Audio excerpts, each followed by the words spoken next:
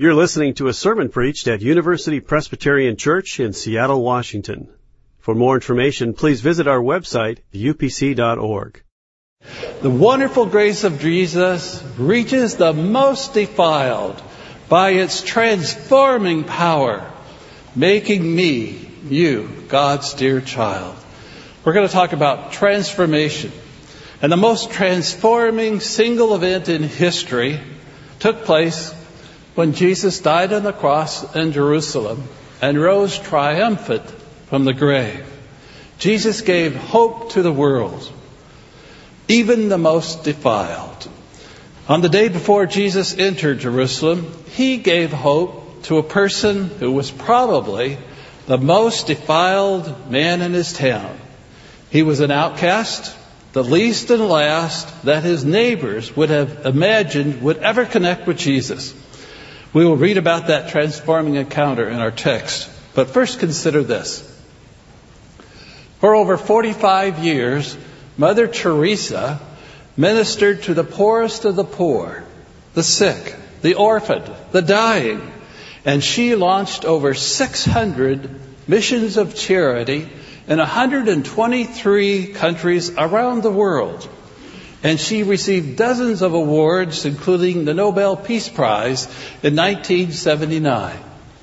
Mother Teresa is remembered for telling her co-workers, "We can do no great things, only small things with great love."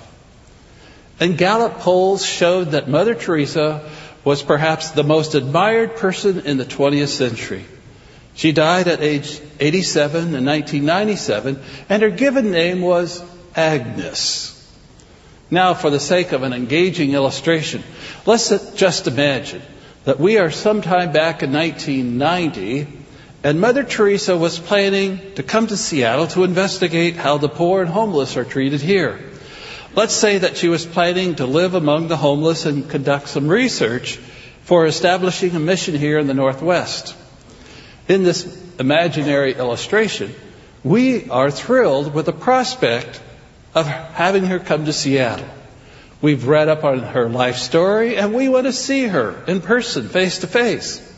So, you drive to the airport, and there are thousands of people who have gathered there to see her upon her arrival.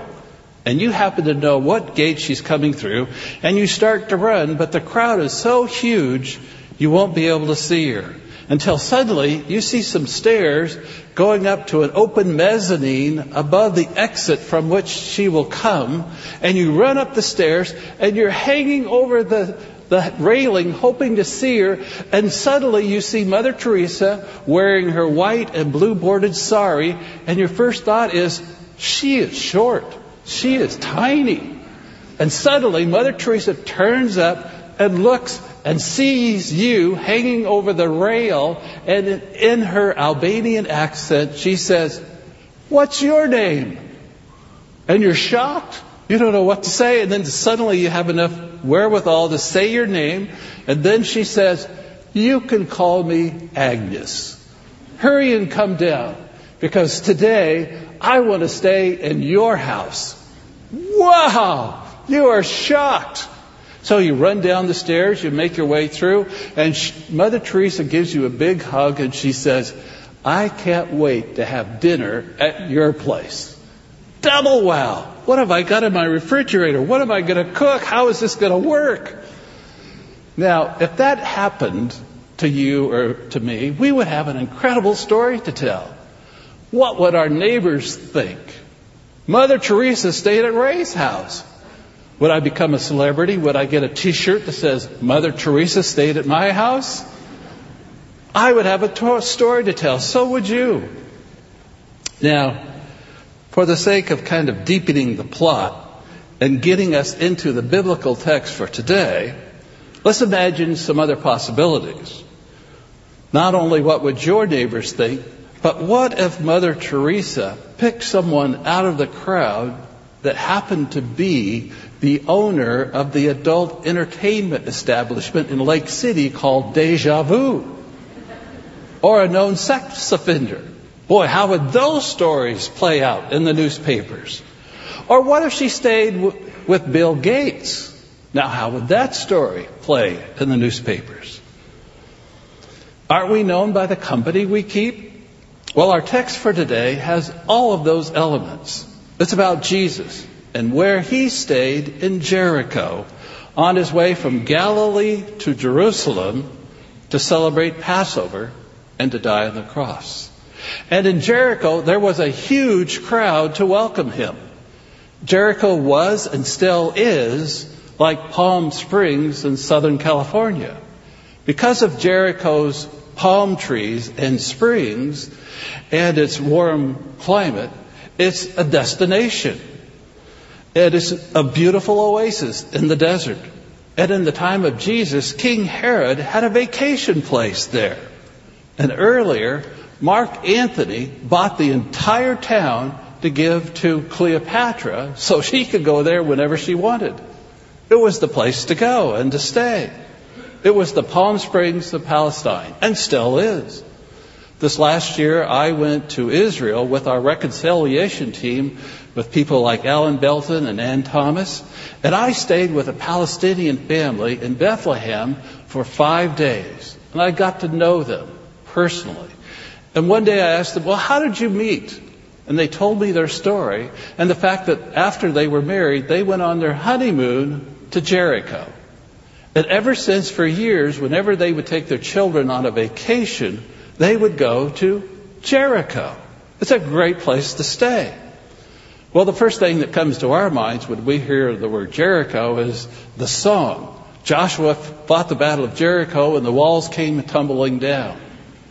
And when we were there, we saw a 400-mile wall completely encircling Palestine, the West Bank. Well, that's another story. And also when we visited Jericho, we saw a huge sign over a great excavation saying that Jericho is the oldest city in the world. It dates back over 9,000 years. And our text for today is about how Jesus enters this old town and makes a person new. In some ways, it's about us. We may relate to the townspeople in the crowd, or we may relate to the person who was out just looking to see who Jesus was and ended up having him stay in his home.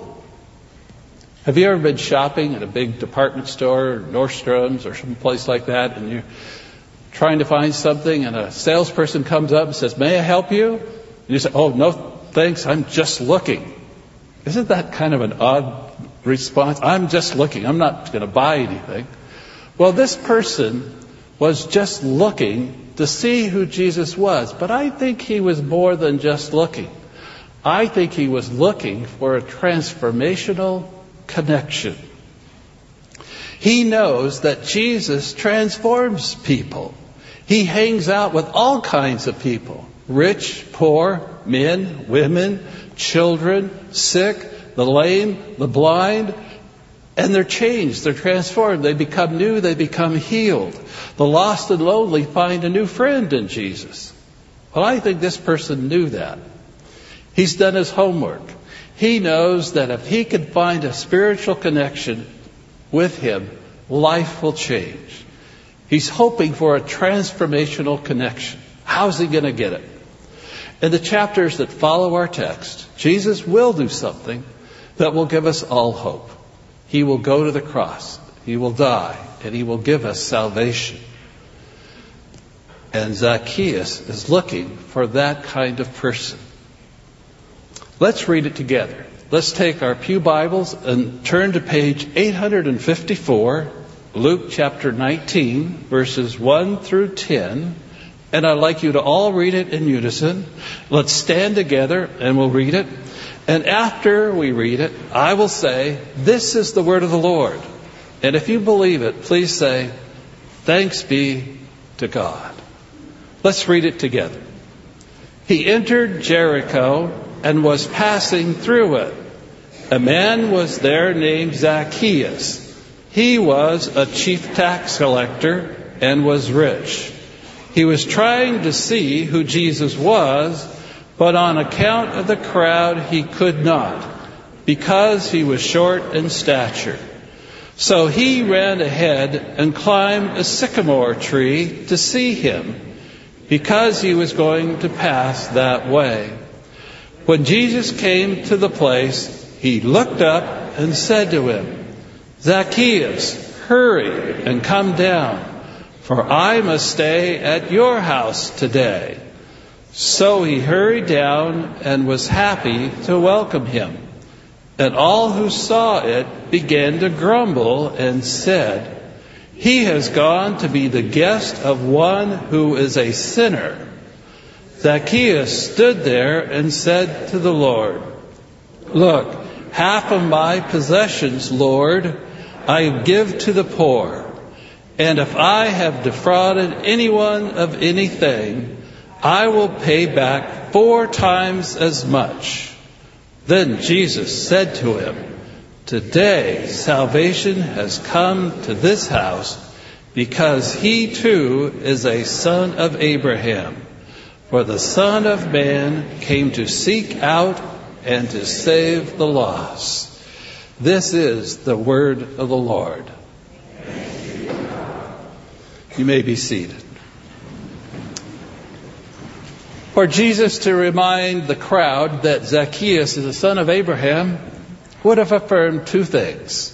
First of all, a Jew like Abraham, Zach has a heritage, a history, and a future that is in God's hands. And second, Abraham is remembered for responding to God's call in faith by trusting in God's faithfulness. In faith, Abraham leaves his home and goes to a new place to live. He takes the risk of leaving everything behind and becomes a new person with a blessing that will be a blessing to others. And the only hope he has to go on is his faith in God. Zacchaeus also had faith and hope. And he did what Abraham did. He acted in faith. He ran ahead of the crowd and looking for a blessing and the only hope he had. This story is full of surprises. There are as many surprises, twists and turns in these 10 verses as any other in the Bible. First of all, the text says that Jesus and the disciples are passing through Jericho. That's a surprise. It's late in the day, and Jericho is their last place to eat and stay before their last 17 miles before they reach Jerusalem. It's the most dangerous part of their journey, the Jericho Road. Jesus told a parable about the Good Samaritan who helped someone who was beaten and left half dead on that same road. And it's all uphill. It's 1,000 feet below sea level at Jericho to 2,600 feet above sea level on the Mount of Olives. They'd better stop, spend the night, and get an early start. Whenever our family goes on a road trip, 3 questions are often asked. Are we there yet? When are we going to eat? Where are we going to stay? Jericho was a great place to stay and to eat. The Chamber of Commerce would have been upset if Jesus didn't stay, but he's passing through. The second surprise is that the crowd would not make way for the town's richest person to see Jesus. If Bill Gates was trying to make his way through a crowd, I think we would all make room for him and let him pass through. But that didn't happen for Zacchaeus. I'll explain why in a moment. Another surprise that Zach is described as being short. He's vertically challenged. He's the only man in the Bible who's described as being short. He couldn't see over the crowd. But that's not the only reason he couldn't see Jesus. And he runs. That was a cultural taboo, especially a wealthy man running. And the man climbs a tree. That's a surprise. And Jesus stops and calls the man in the tree by name, kind of making eye contact, saying, I know you and where you live. And then Jesus invites himself to his house for dinner. How often do we do that? And the crowd, they complain, they grumble because he's going to have dinner at his house and not theirs. And apparently after the dinner, this short man takes a stand, literally and figuratively. In character, he grows taller. The story has a happy ending. It's the start of a new life for him. The rich tax collector is transformed. He gives half of all he owns to the poor. Imagine, do the math, half to the poor. And then he says later, and I will give to whom any I have defrauded 4 times as much. And if he took only 10% above what he shouldn't, that's quite a lot. And then Zacchaeus calls him Lord. And Jesus calls him Son of Abraham. And Jesus declares that he has come to seek and save the lost. But that's no surprise. In chapter 18 of Luke, just prior to this chapter, there are 3 stories about 3 different people. One's a tax collector, another is a rich man, and another is a blind man who can't see Jesus. And Zacchaeus is all 3. He's rich, he's a tax collector, and he can't see Jesus. Not because he's blind, but because he's short. And the crowd won't let him. Well, why? Well, Zacchaeus has 3 strikes against him. Number 1, he is the chief tax collector. In the time of Christ, tax collectors in Palestine were considered traitors because they collected money to pay for the hated Roman soldiers who occupied the region. Zacchaeus supported the Roman occupation. He was a double-crosser, and no one liked him.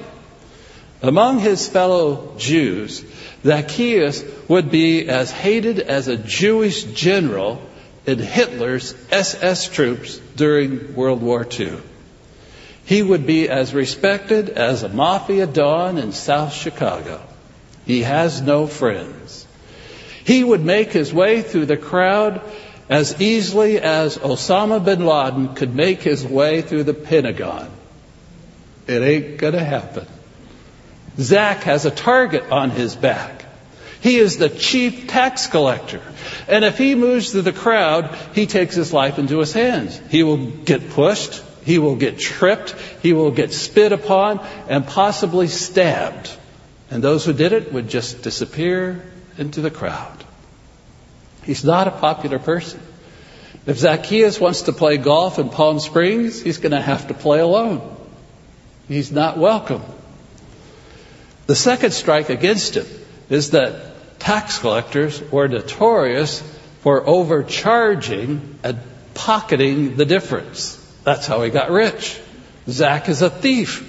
The more he steals, the richer he gets. He gives less to the Romans, who blame the people for not paying all their taxes. And he takes more from the people who get angry at the Romans for demanding higher taxes.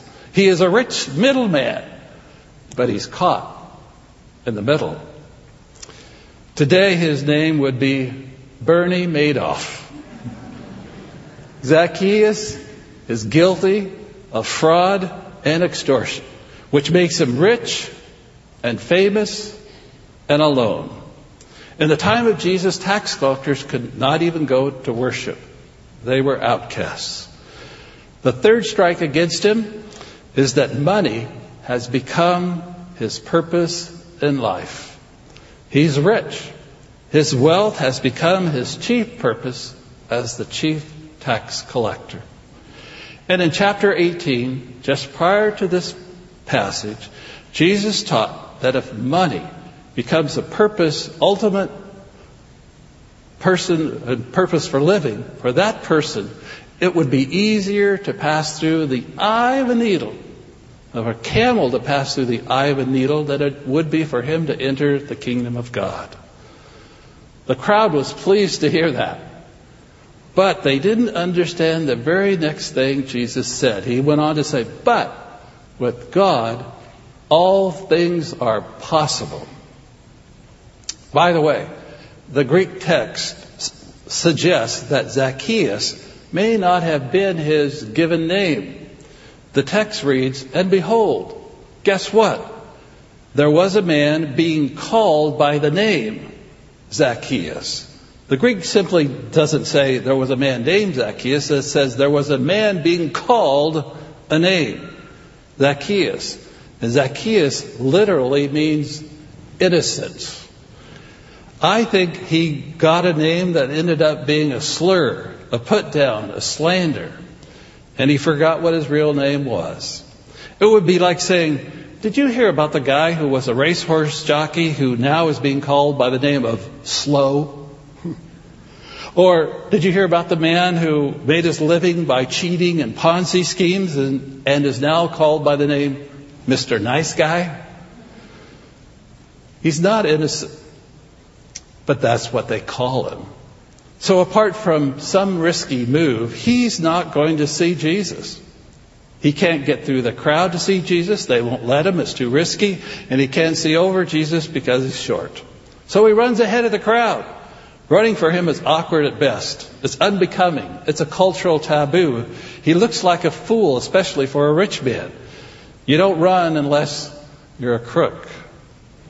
He climbs a tree, which is also awkward, unbecoming, and simply strange. Zacchaeus is literally and figuratively going out on a limb to see who Jesus was, his only hope. And Jesus is just passing through Jericho on his way to Jerusalem. And the disciples are wondering, hey, are we there yet? Where are we going to eat? Where are we going to stay? It helps to have reservations. But my son David and I wanted to take Liz out for dinner to celebrate her birthday this last year. We asked some of her friends where we thought she would love to go. And they recommended a restaurant down on 2nd Avenue that I'd never heard of before. So I looked it up on the internet and I read that it was a great restaurant. Wonderful reviews. So on our way into the restaurant, I was quietly hoping that I could see some evidence that this was really a good place to eat. And as we sat down, I turned and I saw not more than 10 feet away something that gave me a lot of confidence. It was a man with his family. It was Chris Canlis and his family. I said, Liz, we are in for a treat today. Over there is Chris Canlis. If he takes his family out to eat here, it's got to be good. And Liz looked over. She sighed with a great sigh of relief. And then I waved to Chris. He waved back to me. He came over and he talked with us. And I told him it was Liz's birthday. And Chris wished her a happy birthday. And then Chris said before he went back to eat with his family, right? I promise you I won't try to serve you a meal tonight if you don't try to serve me a sermon. It was a great place to eat. If you want to know, I'll tell you after the service. Back to our text.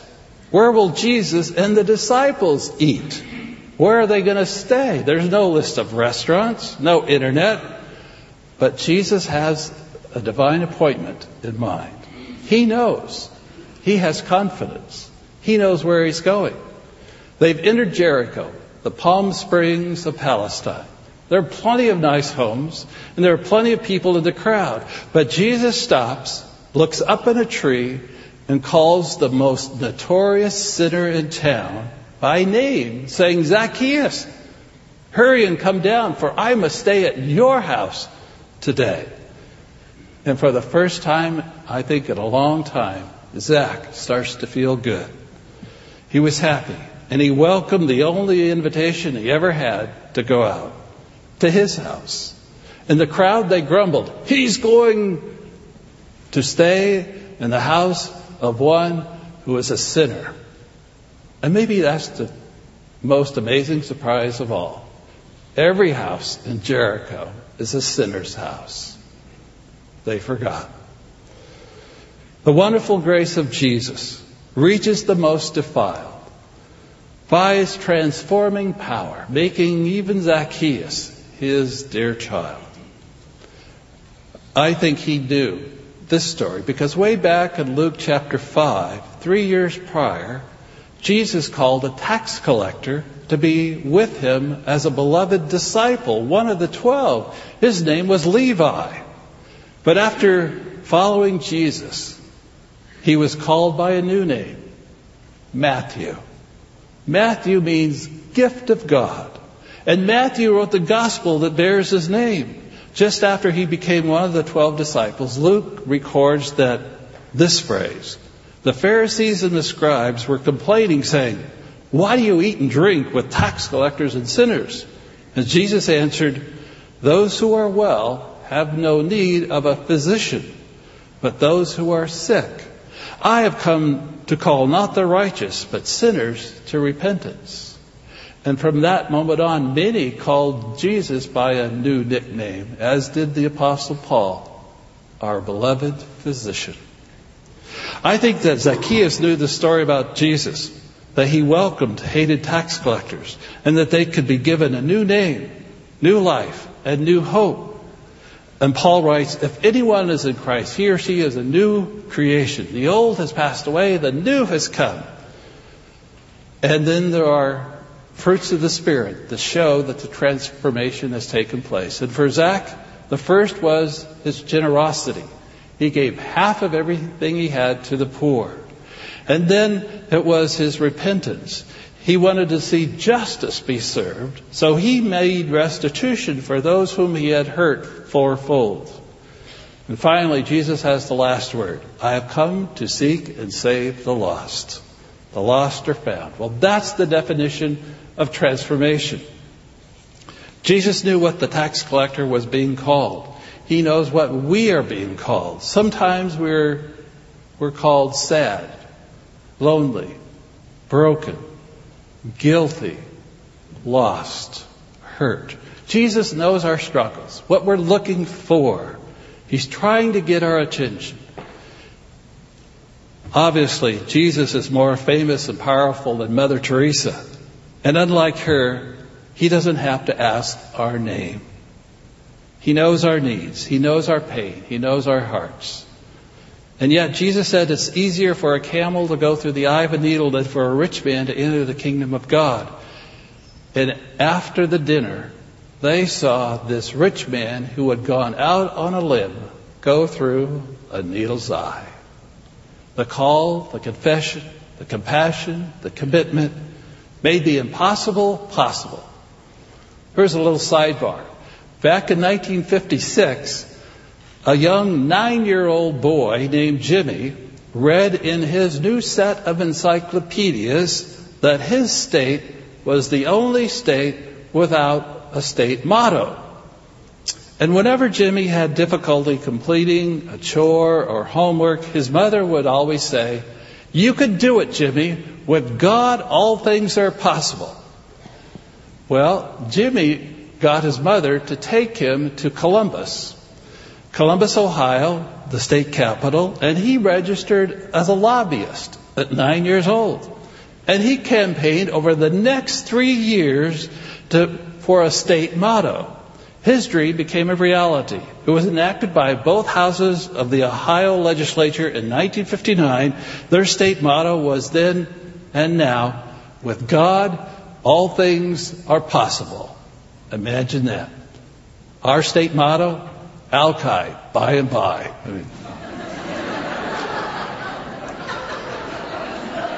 God is thrilled to see us go out on a limb, to claim a blessing, to take a risk, even if it means doing something strange or challenging, to start the adventure. Like Abraham, like Zacchaeus, he wants us to exercise our faith by taking that first step of faith and hope, by looking. In 1969, when I was 23 years old, I read this little paperback book. On the back it says 60 cents. Prices have changed. And on the back it says, this is a positive guide to wholeness, maturity, and integrity. It makes clear that there are many daily turning points in the life of every Christian. This book can show you how life can be changed now for anyone who knows the power and love of God through Christ. When I read this little book, I was transformed. In Fresno, California, I went to my pastor and his wife, Dr. Homer and Isabel Goddard. And I said, "Do you know the author of this book?" And Homer and Isabel said, "Know him? We love him. His name is Bruce Larson." And I said, "I'd love to meet the guy someday." And Isabel also has a motto. Her motto is, think big, hang loose, and obey God. And Isabel said, "You would like to meet him?" I said, "Yes, someday I'd love to meet him." He said, "You could." I said, "How?" "Bruce is giving some lectures at Princeton Seminary next week. If we get in the car and start driving, we could make it."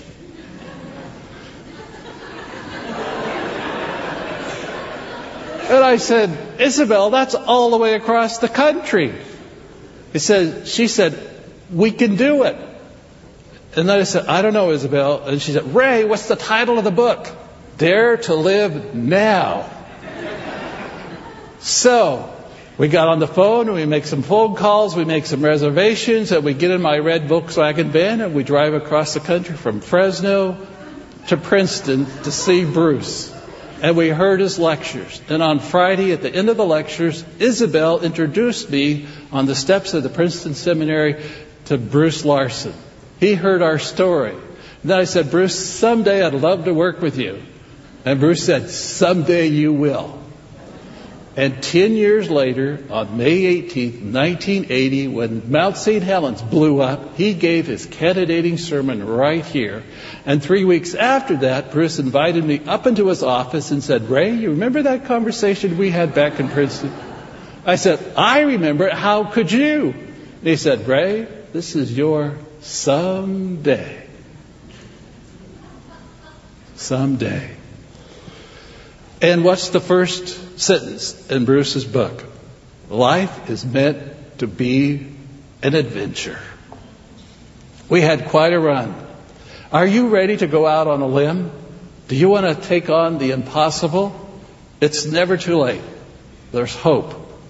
If that can change, we can too.